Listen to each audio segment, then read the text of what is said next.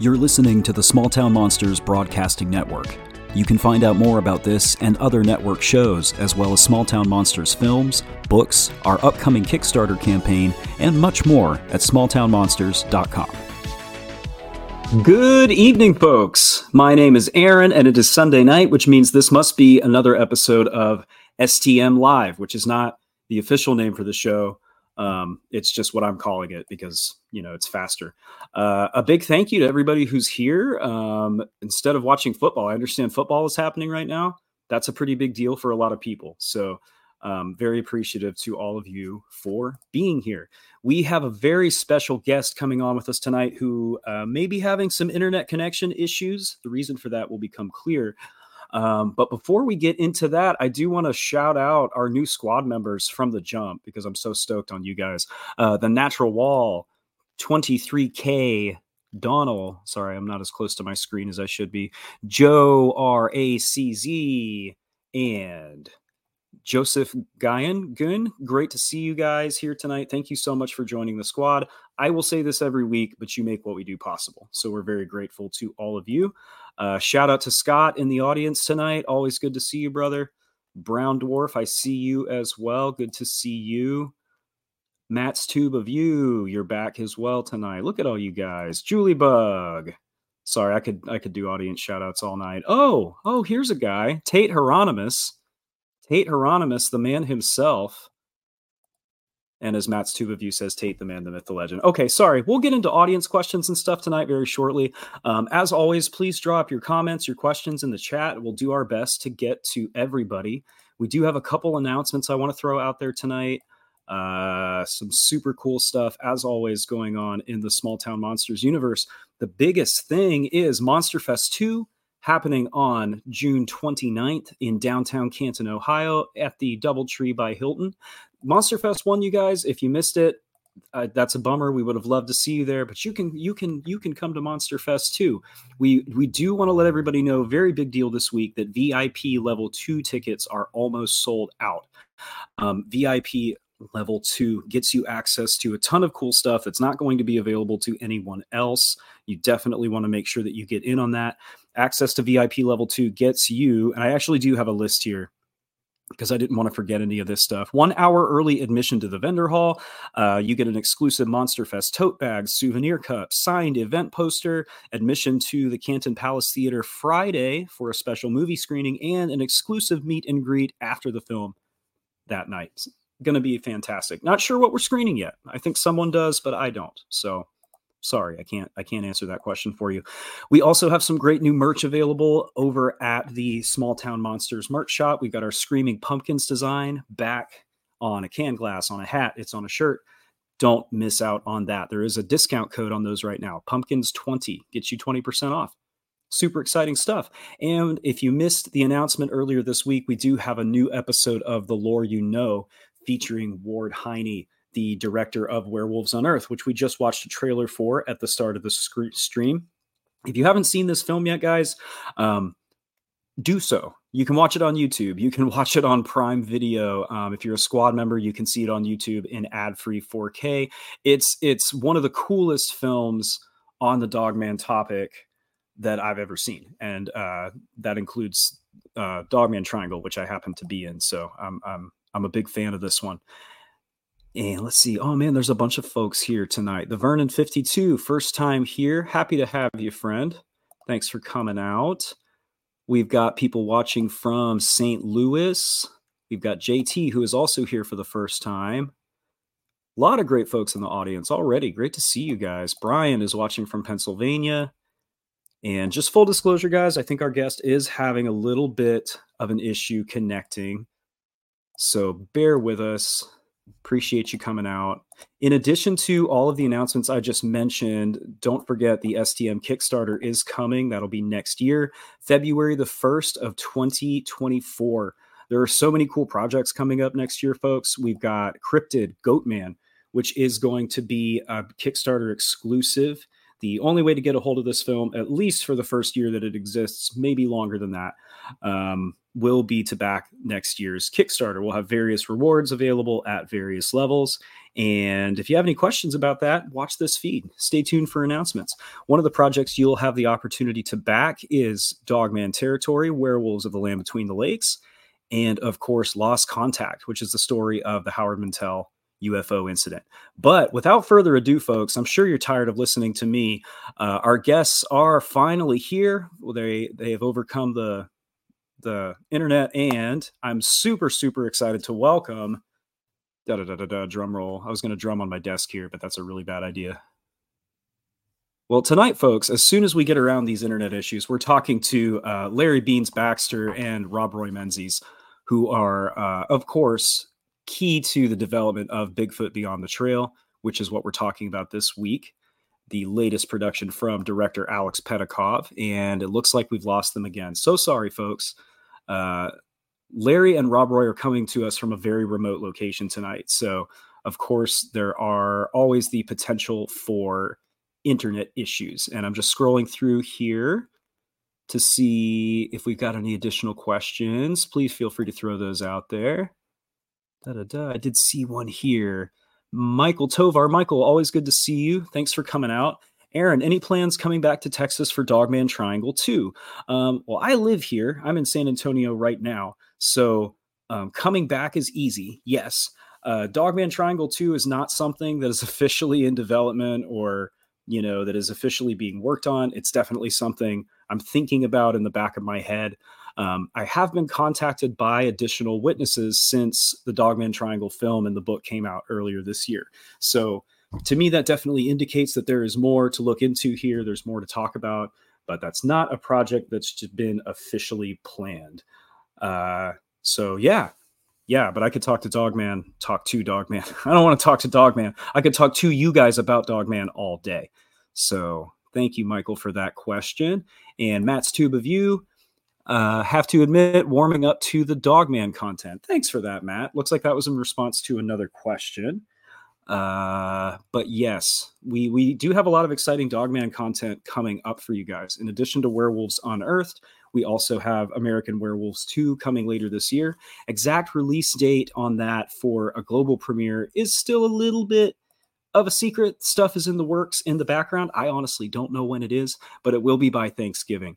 And if you're attending the Cosmic Holler Film Festival on the 21st of this month, you can check out the world premiere of that film, American Werewolves 2. It's very cool. Very cool.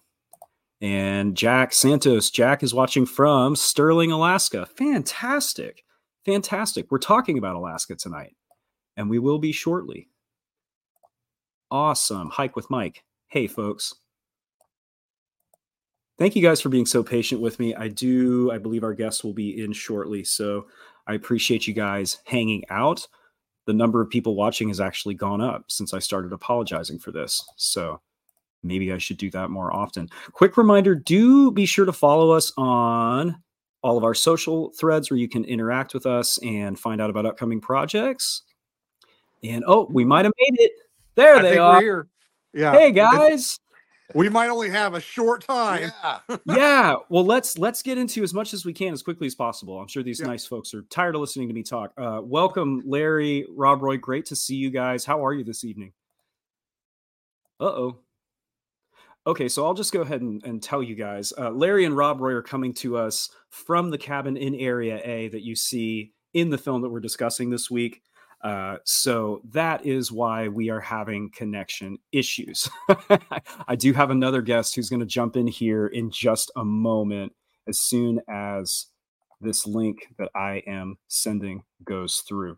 So we are still having a discussion tonight. Hopefully we can get these fine gentlemen back on stage because I'm so excited to talk to them. We'll go ahead and negotiate with StreamYard here. Well, you know what? It's not an STM live show, folks, if I'm not scrambling around trying to deal with technical issues. And usually I do this before you all show up. So I really do want to thank you all for joining me and bearing with me. J.E. Roberts says, hey, hot damn, connection has been made. Well, maybe. I thought that looked like the cabin. You were correct. Oh, we do have a surprise guest tonight, folks. who's going to come hang out with us as well, because y'all don't want to hear me talk for the next hour. I don't. Mr. Aleks Petakov, how's it going, brother? Hey, how's it going?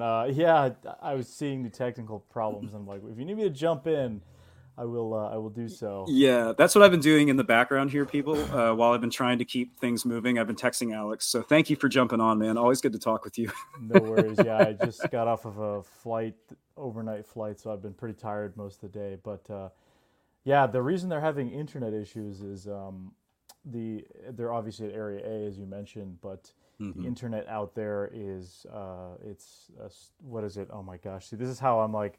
My mind is barely functioning. It's the Elon Musk. Starlink, which was the name of a video game first, but yeah. I was going to say StreamYard, but this is just how little you can expect from me tonight. I can't remember that, but yeah, Starlink. So what happens is, I remember when we were out there this summer, it would rotate the way the satellites move. So you'll get like a little window where it works, and then it stops working. So yeah, it's but it's cool that they're there. It's obviously prominent location in the Alaskan coastal Bigfoot and then the Dark Coast series, so that's pretty fun. Yeah, we did see them pop in, so maybe once the rotation comes back around, we can bring them back in, hopefully, because obviously everyone would love to hear from them. But again, man, thanks so much. So how many times we're talking about the cabin, how many times have you been out there at this point? So I've been out twice, which would be obviously the first week we went out was last year. There you are. There they are. There they are. Here we are. We got the window. Every time it's going to be a new location. Yeah, we're as close to the router as we can get without touching it. It's working now. Ask your questions. Well, we're just about to talk about where you guys are. We're talking about the cabin right now. So Aleks was letting us know how many times he's been there and kind of getting into that. I'd love to just know more about this place. Looks like they are frozen. We'll just roll with it. So yeah, we're going to keep bringing them back in as often as we can. We'll get the questions ready right as they pop in. But I've been out twice. So last year was the first time we went out with for like a week. We were out there, and that was what was featured in the Alaskan Coastal Sasquatch parts 1 and 2. So late last year that would have come out. And then over the summer I was there for 2 weeks with Beans. Beans was out there with me for the entire 2 weeks. So we're just talking about the 2 weeks we were out there, Beans. It was pretty interesting. So that's what's kind of featured in the Dark Coast series. So the ongoing series, there will be an episode, I think, at some point this month. I don't know when. I just know it's coming. So that's as much info as I can give. But yeah, it's a cool location. I thought it was really cool that Beans was out there this time, and with Rob Roy, who wasn't in the Dark Coast series, unfortunately, because he couldn't make it out. But he is in the latest Beyond the Trail episode that came out today, as well as all of the Alaska stuff from last year. He was in that stuff too, and he's a great guy as well. Yeah, we've seen a lot of his work lately in Mysteries and Monsters as well. Yeah, he does a lot of the stuff. Narration, like the intro narration, and I think he was featured in the last one too. Talking about Bobby Short, so he definitely has a history with the Bigfoot topic. And Beans is great. He's one of the kind of primary Alaska researchers, if you really want to put it that way, because there aren't a lot. I mean, there's for such a large state, right? There's maybe only a handful of people that are seriously investigating, and he's one of those. So there's, it's with such a large place. I think that was demonstrated a little bit in the Beyond the Trail episode tonight, with the amount of space that's out there. He'll get a report that's of a road crossing, but it's a 10-hour drive from his house. So he's like, I can't just go out and investigate that on a whim, right? That takes some serious planning. You got to weigh the options. Is it worth going out there for, just a short amount of time for a sighting that may have been a road crossing? So Alaska's not an easy place to deal with, just because the population is just a little bit over the state of Vermont, which is like 500,000. Alaska's around 700,000, so it's less. I was going to say that was one of my questions for Larry is, do you think people underestimate how much space we're looking at here? Because I've been pretty active on the Small Town Monsters social media this week, and I see comments from some folks, and of course the usual skeptical questions. Why haven't we found a body? Why don't we have this? Why don't we have that? So I think the amount of space plays into that. I'm wondering if that's something you think people underestimate. I personally think so, absolutely. Just what we were able to go to, a lot of the locations we visited were just on the road system, which in Alaska is fairly limited. I mean, yes, it connects places that are like Fairbanks, Anchorage, down to the Kenai Peninsula, so you can travel the roads, but if you look at that in a grander scheme of things, how small of a area that is compared to the rest of Alaska, you've got all these villages and even places like Nome and other towns that you cannot physically get to with a vehicle. It either has to be by a boat or a plane. So Nome is completely isolated. A lot of these native villages up there, where there's some of these stories, are way out in the bush. I mean, we're talking you get to a place where you take a boat and then a plane and then a boat just to get to one of these villages. I mean, we're talking so far out there. That's something, unfortunately, I didn't get to do, but I'd love to do that in the future, go to one of these really remote places. When we tried to do the little plane adventure there, the weather was just so uncooperative. We weren't able to get out very far. So, but bush planes in Alaska are a dime a dozen. They're like a really big transport, water planes and bush planes, that sort of thing. Everyone kind of has, it seems like everyone has one or knows someone that has one. And it's just kind of like in other places, people own boats or ATVs and take them out. But in this case, there's a lot of practical purposes too. Interesting. We do have kind of a comment on that from Matt's Tube of You. Another great episode, Aleks. As beautiful and amazing as Alaska looks, also seems to be quite dense and unforgiving. Yes, I just want to make sure. Can everybody hear me? Actually, here, my audio should be better now. Is that better? I can hear you, but I do see a couple comments that we may be having some audio issues. So okay. Apologies. You guys, you should be able to hear me now better, right? Can you hear me okay, Aaron? Yeah, you sound fine on my end. Yeah. Great. Okay, yeah. Beans texted me, said, I'm sorry. I thought it was just a hiccup, but it's only letting us connect in 10-second spurts. So, oh, man. We'll just kind of see what's going on, but I'm cool with hanging out. So, yeah, the question from Matt's Tube of You, or kind of a statement, as beautiful as Alaska looks. Yeah, it's very, very unforgiving. I mean, those mosquitoes, those were pretty rough. I don't think we were exactly prepared for that in that moment. But yeah, it's one of those places that I think Chuk, who I interviewed in there as well, talked about. It's one of those places that's just unforgiving. If you're not prepared, don't have the right gear, it will absolutely swallow you up and won't leave a lot. And we talked about some of the missing people cases in the episode as well. Mm-hmm. Norm, who was also featured in either the On the Trail of Bigfoot series with the Alaska stuff we did, such as Land of the Missing, he talked a lot about his experience, and he's a former national park employee at Denali National Park. So he did a lot of backcountry hiking, that sort of stuff, maintenance, and he talked about some missing people cases out there. And a lot of it is not anything nefarious, Bigfoot related or anything. People just aren't prepared, and Alaska is the last place you want to be unprepared. So absolutely unforgiving. So yeah, you're right, Matt. That is, it's stunning, but it's one of those things where it's beautiful, but it can kill you very easily too, any time of year, especially in the winter. For sure, yeah. I think we forget, and I've made statements like this on this show before, but I think we just forget how nature is towards humans. It's not kind. We do have a question from Tim H. Here's a good one. All things considered, are the Sasquatch thriving or disappearing? That's a good question. All right, I'm getting a couple more comments about my mic. So what I'm going to do is, I was rushing to get on, so let me plug my external microphone on. This should clear up those issues. Yeah, so that's how we do things at Small Town Monsters Live, folks. We improvise, we make it work. We all hang out and have a great Sunday night. So let's see here. Okay. I was saying before you got here, usually I get to do these technical scrambles by myself before everybody arrives. So it's nice to do this in a group for once. Yeah. Okay, so people in the comments, just let me know, are we good? Because now I have the Yeti mic, should be a lot better.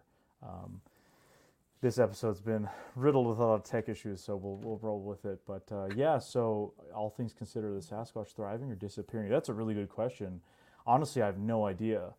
It's kind of like it's almost like a philosophical kind of question you get into, because on one hand, it seems like there's a lot of reports that are coming in nowadays, right? We're inundated with Sasquatch media. I mean, there's a lot of films and books and TV shows and everything. So I think there's more of a cultural awareness going on with the topic. So maybe people are more willing to talk about their stories, Whereas I think also people are more susceptible to either making up stories or trying to get 15 minutes of fame. So not everyone's telling the truth, unfortunately. Mm-hmm.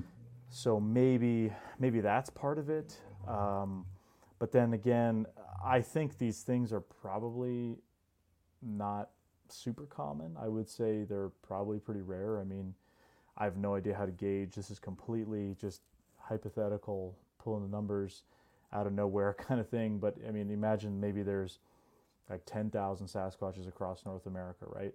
That sounds like a lot, but when you it's really not. It's not, exactly. When you think about in the state of Maine, there's like 60,000 to 70,000 moose alone.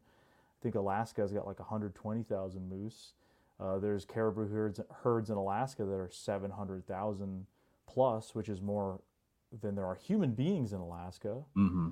So I just looked. This isn't something I know offhand. I had to search for it. But American black bears in the United States, they're supposed to be 250 to 300,000. And how often do you see a black bear? So right, exactly. So I don't know how to guess those numbers, obviously, but that gets into the debate of what are they. Obviously, some people have more supernatural leanings because then that changes the rules if that's the case, right? But if it's biological, then it would have to be fitting within those parameters. So I've heard certainly theories, people saying, well, maybe they're going extinct, maybe they don't exist anymore, it's all in our heads. Well, the current book I'm reading, The Phenomenal Sasquatch by Matt Pruitt, which is probably one of the best books I've ever really read on the topic. I actually happen to have it right here. And the book I'm using is a Monster Fest. Heck yeah. Postcard. So that's the poster we showed during the announcements. There we go. I will say, no, it's a really, really great book. Matt obviously is a fantastic thinker, one of my kind of favorite, I don't want to say philosophers, but thinkers in the topic of Sasquatch.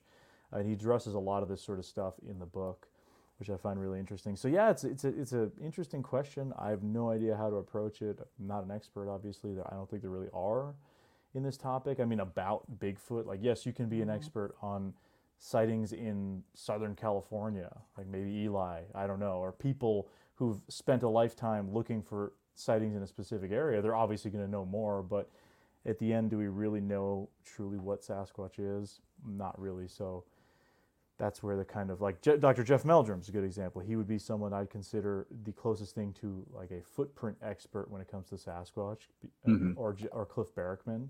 Those two guys have the largest collection of alleged Sasquatch footprints in the world. So there's different levels within that statement, but really, what do we know? That's just a lot of stories. So that's kind of what we're dealing with. But it's a good question. Yeah, no, great question. We do have a comment, kind of as a follow up to that, from Dave Jones. Just hiked the Appalachian Trail in PA. Been doing so for 10 years. Never seen one bear or deer. Wow. So. Wow. In my mind, I don't mean to say that this is what Dave is implying, but in my mind, if we apply that to an animal that's even more intelligent, even fewer in number, even more elusive, but that's just my opinion. No, yeah, I mean, if you think about it, right? Again, there's tons of wildlife all over North America, and how often are they seen? Yes, they're seen, but if something is elusive, I mean, we do have a lot of sightings. Let's say we've got 10,000 sightings that we know of Sasquatch, and that's not a real number. I'm just for the sake of a hypothetical, and I'm not going to do math because I'm not good at math, but me neither. Just bear with me. So that's why I do this. Yeah. Right. You got 10,000 sightings, and let's say 50% of them are misidentifications. So you're left with 5,000 sightings, and a number of those maybe are they're not great. Like, oh, it was pretty far away. I didn't get a clear look at it. And then you've got very small, like maybe 20% of sightings that are actually like crystal clear. This thing was in my camp. It threw a rock at me. There are sightings like that where people seem to be pretty upstanding citizens. They have been deemed credible by an investigator or by whatever parameters were looked at. That's still a relatively small amount of sightings. If you spread that across North America, let's say 2,000 sightings across North America over the span of like 60 years since people have been really writing these sightings down. I mean, yes, there is a prehistory of reports and maybe some of the native stories too, but that's more of oral tradition, and that gets rolled more into folkloric worldview. So that's not a lot, considering how many moose or bear sightings there are in North America. There's obviously going to be a lot more because there seems to be more of those animals on average. So Yeah, it's again going back to the previous question. I think it's pretty similar. Yeah, it's an awesome statement there from Scott. Yeah. Oh, Scott always comes in with the good questions, with the great information. When I don't know something, Scott knows. But a great 2-part interview with Matt Pruitt. We're just talking about his book, of course, discussing the phenomenal Sasquatch on Sasquatch Tracks podcast, as well as on the September 18th episode of Bigfoot Society. Yeah, definitely check those out, everybody. Both great. They're all good folks over there. Yeah, friends of the community for sure. We've got a great question from Julie Bug. Always good to see you, Julie. What is your personal opinion on Bigfoot, spiritual or physical? Yeah, that's always a fun one. I don't know. I think it depends which day you ask me. What what am I feeling this type of day? I was gonna say, I think I've asked you this question 2 or 3 different times. I know, and you're probably gonna get a different answer each time. But no, I mean, generally, I typically think what makes the most sense to me is something physical, right? And I don't know how to. Well, I'll preface by saying just because I think it's physical doesn't mean there aren't other possibilities. And I'm open to being wrong. Absolutely, I'm not stuck in one position. I do lean more towards kind of a flesh and blood thing. But even if it is spiritual or whatever, you still have alleged footprints. Noises, wood knocks, handprints, rocks being thrown. This is kind of stuff I've experienced. Kind of fits that behavior. So that is some sort of physical interaction, right? Like they say stories of poltergeists, moving objects, right? There's some kind of physical interaction going on there. So I don't think they're necessarily mutually exclusive.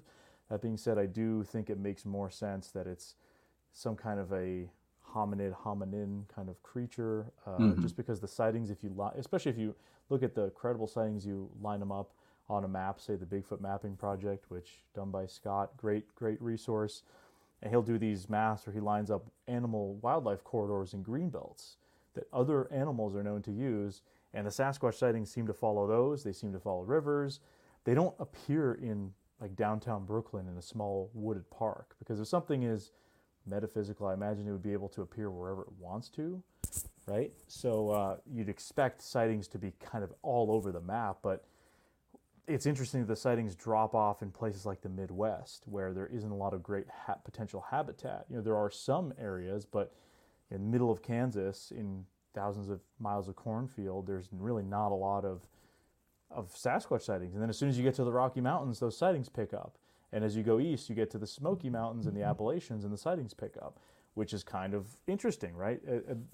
When you're looking at that data and sort of lining it up. So that's the way I kind of see it. But again, it kind of depends which day you ask me, because some days I'm like, oh, this just doesn't make sense. There's not enough space. And then, you drive to Alaska and back, and you're like, there's way too much space out there. Like, it's scary what could be out there, right? Yeah, so yeah. Things change depending on what's going on. But ask me after going to Kentucky again in the fall, like, will my perspective be different then? I don't know. So we'll see. But I appreciate the question.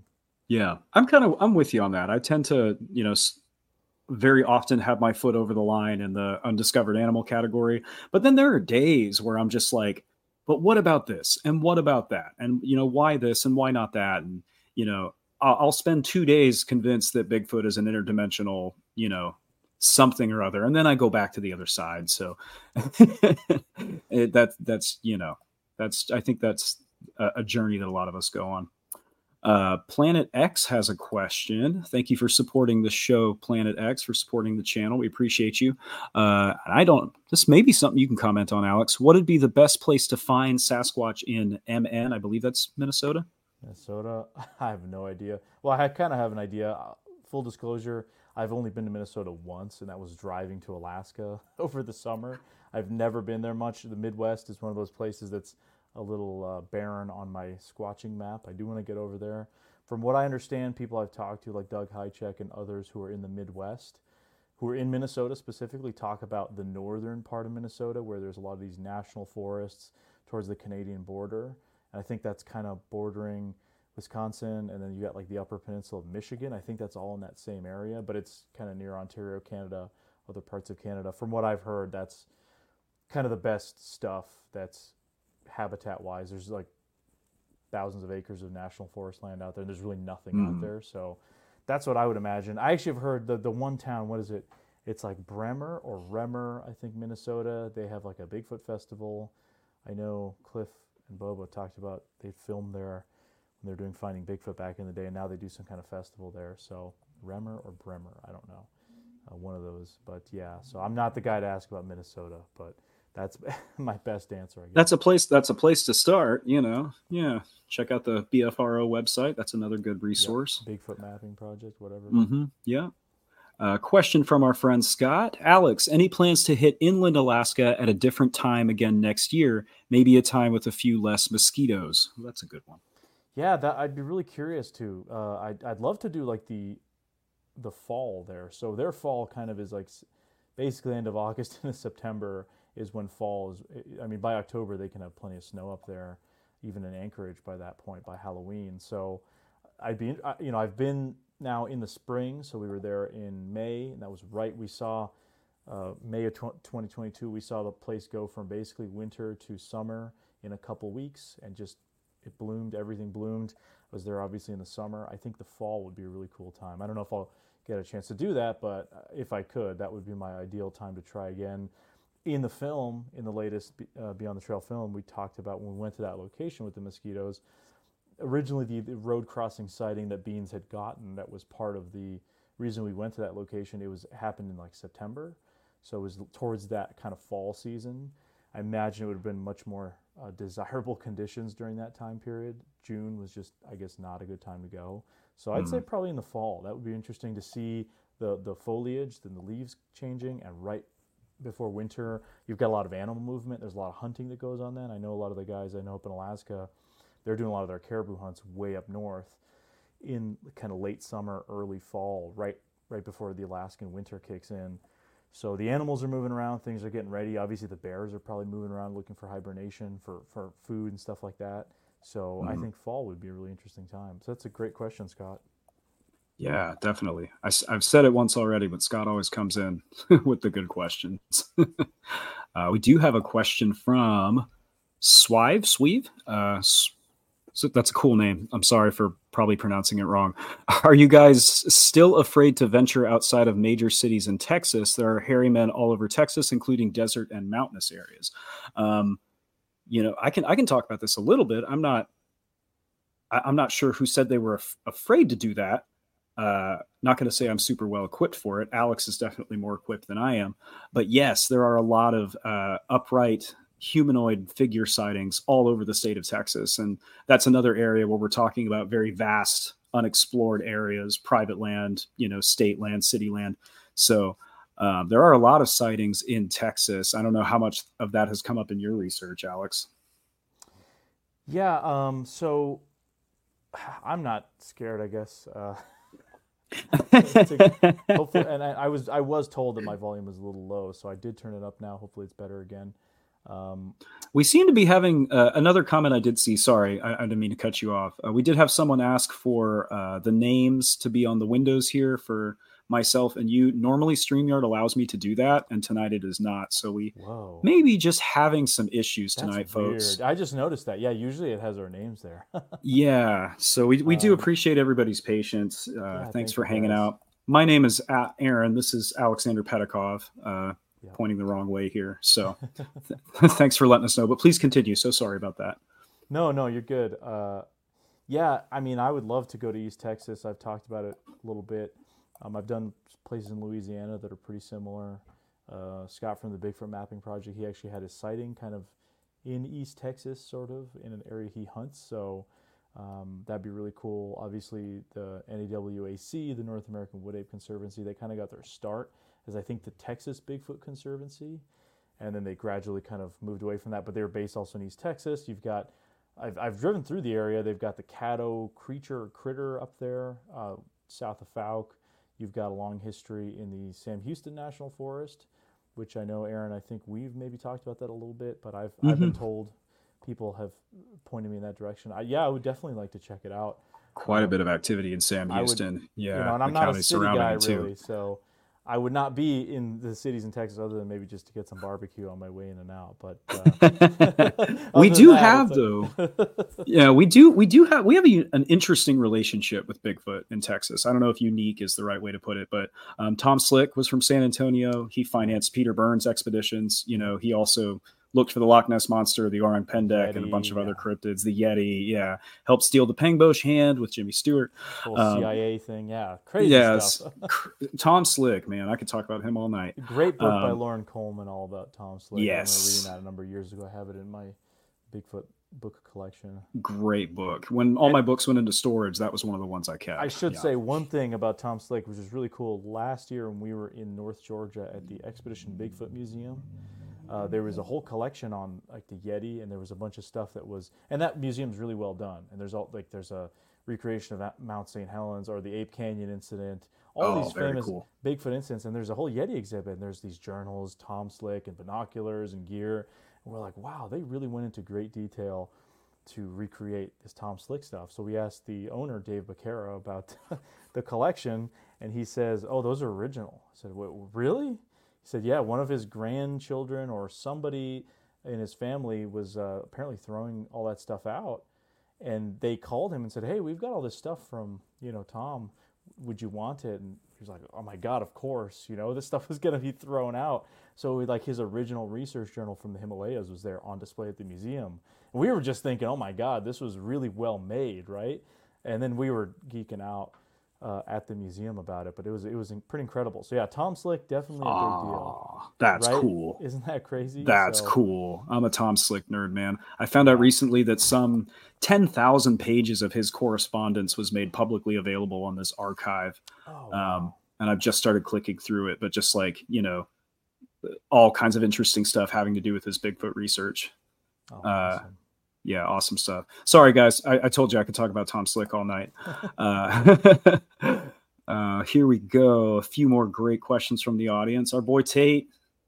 Gotta shout out to Tate, of course. Aleks, when are you and I doing a SoCal and Iowa trip for BTT, Beyond the Trail?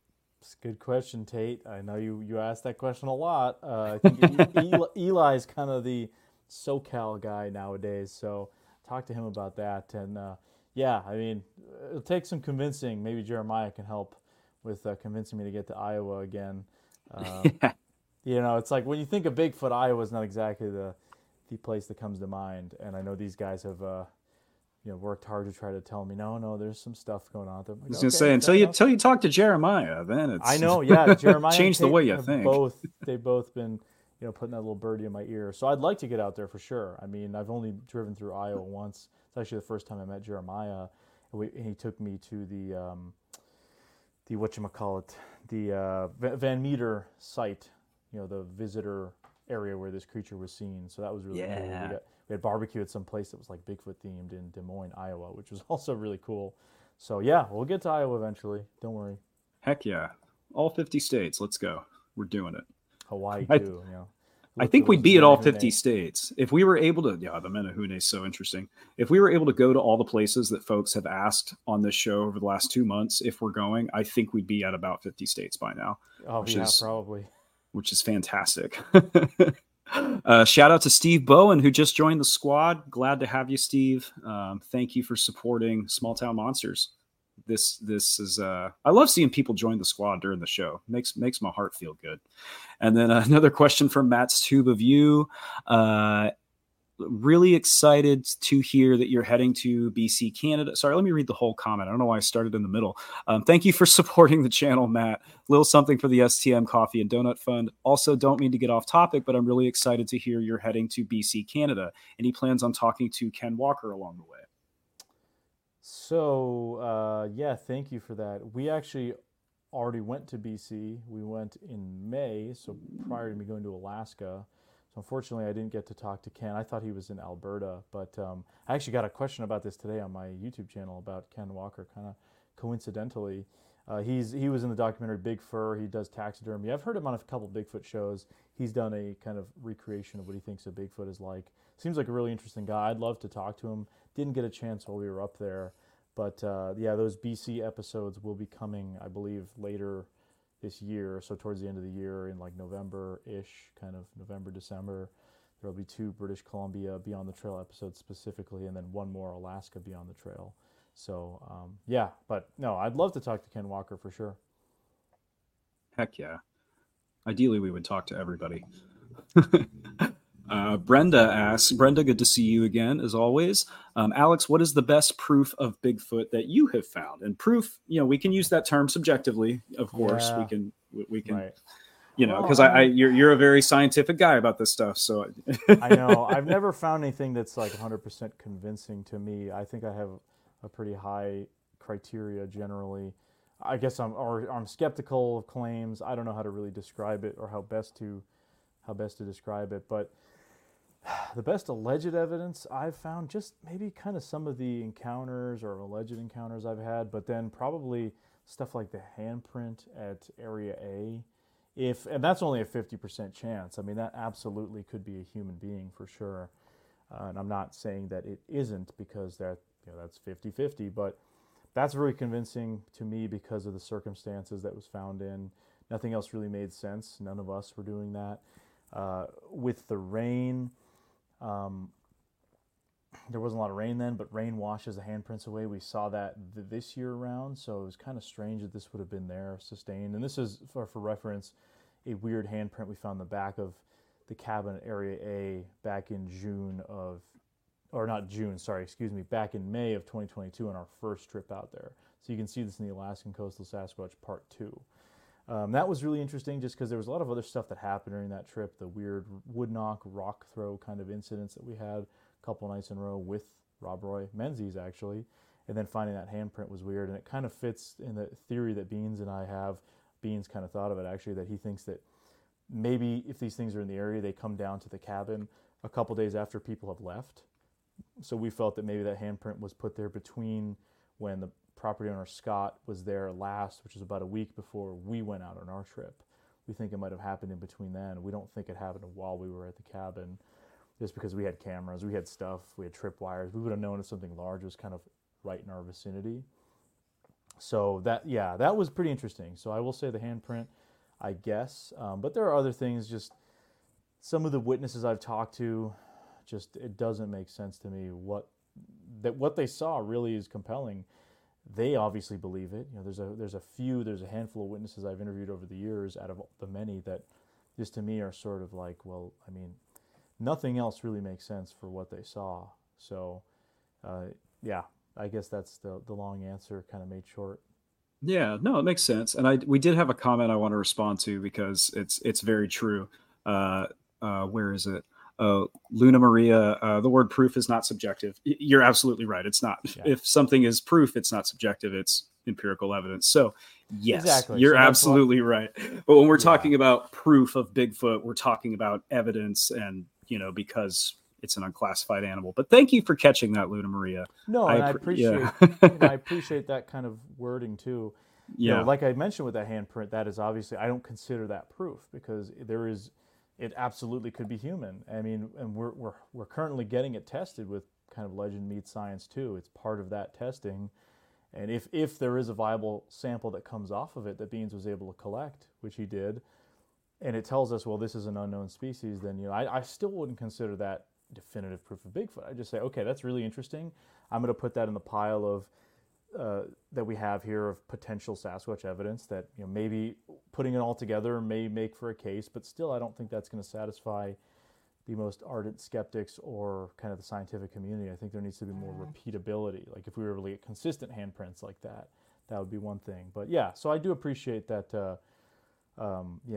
kind of wording and clarifying it, because again, I said I'm pretty harsh about alleged evidence. I think I have less of a tolerance for some of the stuff that others might consider evidence or encounters of that sort of thing. I'm kind of difficult to convince, I guess. Yeah, well, because what one person will call evidence, someone else will say, no, that's just a thing that happens. That's not indicative of strange or abnormal activity. So, Right. And if you can disprove it, like that's great. I mean, I've had instances, I thought I saw an orb back in the day in the woods, this glowing thing in the middle of the daylight in the woods. And I'd filmed it. I was completely convinced at the time that it was anomalous until I was able to observe that same phenomena in another location and hike right up to it and saw that it was, believe it or not, just leaves with water and the light reflecting on it, to the point where it was creating this crazy intense flashing light phenomena in the daytime. When filming it, I mean, you've got these, it was incredible, but I was able to disprove that and say that's exactly what I saw, and I was able to prove that no, that actually is not anything unusual. So if you're able to do that too, I think that's great. So yeah, having access to weather records and stuff like that, makes a big difference, I think. Here's a comment from Old Man Gibb. Thank you for supporting the channel once again. Y'all are great. Thanks a million. By the way, check out the Mount Thomas area in the White River National Forest south of Eagle, Colorado. Something there is not right. I would love to hear more about that, Old Man Gibb. So cool. If you'd like to reach out to us on one of our social accounts, which you'll see at the bottom of the screen here, I'd love to find out more about that. That would definitely be interesting. Yeah, I've driven through Eagle, Colorado, but have not spent much time there. I've started keeping a list of all the folks that, mention areas of strange activity during these shows. And at first I was like, maybe I'll reach out to some of these people. It's a very long list at this point. And I've only been running this show for 8 weeks. So I know I've got a whole email separate folder, people that send me stuff. And I put that in like the Bigfoot folder versus the other weird folder. It's tough to keep up with it. And then Instagram and Facebook. So I get messages on all these different platforms. And I'm like, this person sent me this message like a year ago. This is relevant to something I'm doing now. Let's see if they'll respond back, right? Sometimes they do, sometimes they don't. So it can be a bit of a tricky situation. Yeah, for sure. I think we have time for a couple more audience questions, which we of course love. From Brenda. Thank you, Brenda. I'm just wondering if you would also like to investigate UFO sightings, since I've read that people think it's connected to Bigfoot. My answer is yes, personally. Yes. There's only so much time in the day, but yes. Yeah. See, I'm not crazy about the UFO topic, but I had a crazy UFO experience, which I just call UFO by definition of the word, unidentified flying object, in Pennsylvania in 2019. So I am hoping to do something about that. I don't think it's connected to Bigfoot, that particular incident I had happen. People talk about the Bigfoot connection. I don't know. I mean, there's as much evidence of that as there is Bigfoot being interdimensional or anything else. So I have yet to see anything that really is convincing, other than anecdotal sightings and that sort of thing. Pennsylvania is a weird place. Obviously, that's a lot of that kind of stuff goes on there with the work of Stan Gordon, invasion on Chestnut Ridge, that sort of stuff. But I would love to just investigate my personal sighting that I had in that part of central PA. It was near Du Bois, Pennsylvania, and we got footage of it, and it was really weird. So that kind of got me more interested into that topic. So I would definitely like to investigate that area.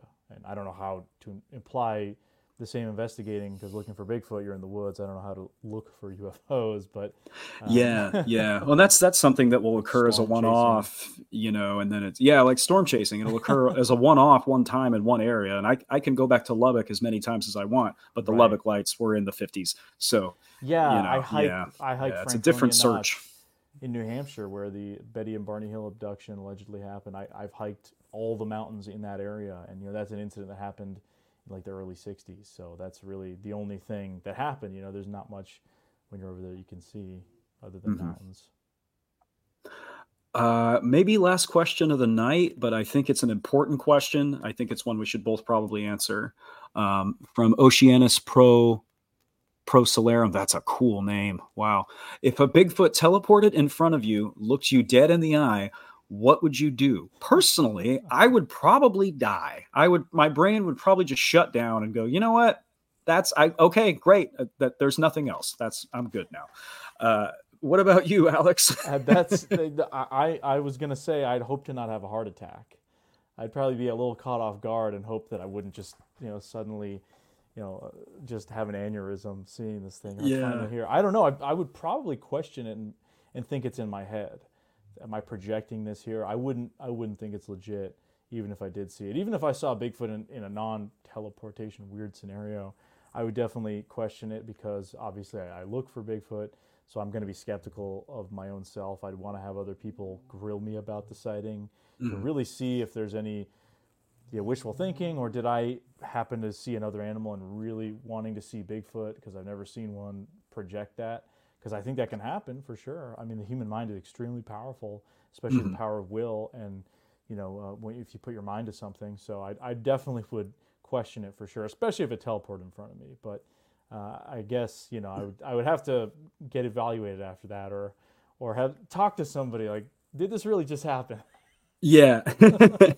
I was walking my son in his stroller the other day, and a medium-sized dog came out from behind a bush, and it didn't charge at us or bark, but I froze. So I'm just assuming my brain would shut down. Not really. We walked the other way. It was fine. Yeah. Well, anyway, Aleks, thank you for joining me at the last minute. It's always a pleasure to speak with you.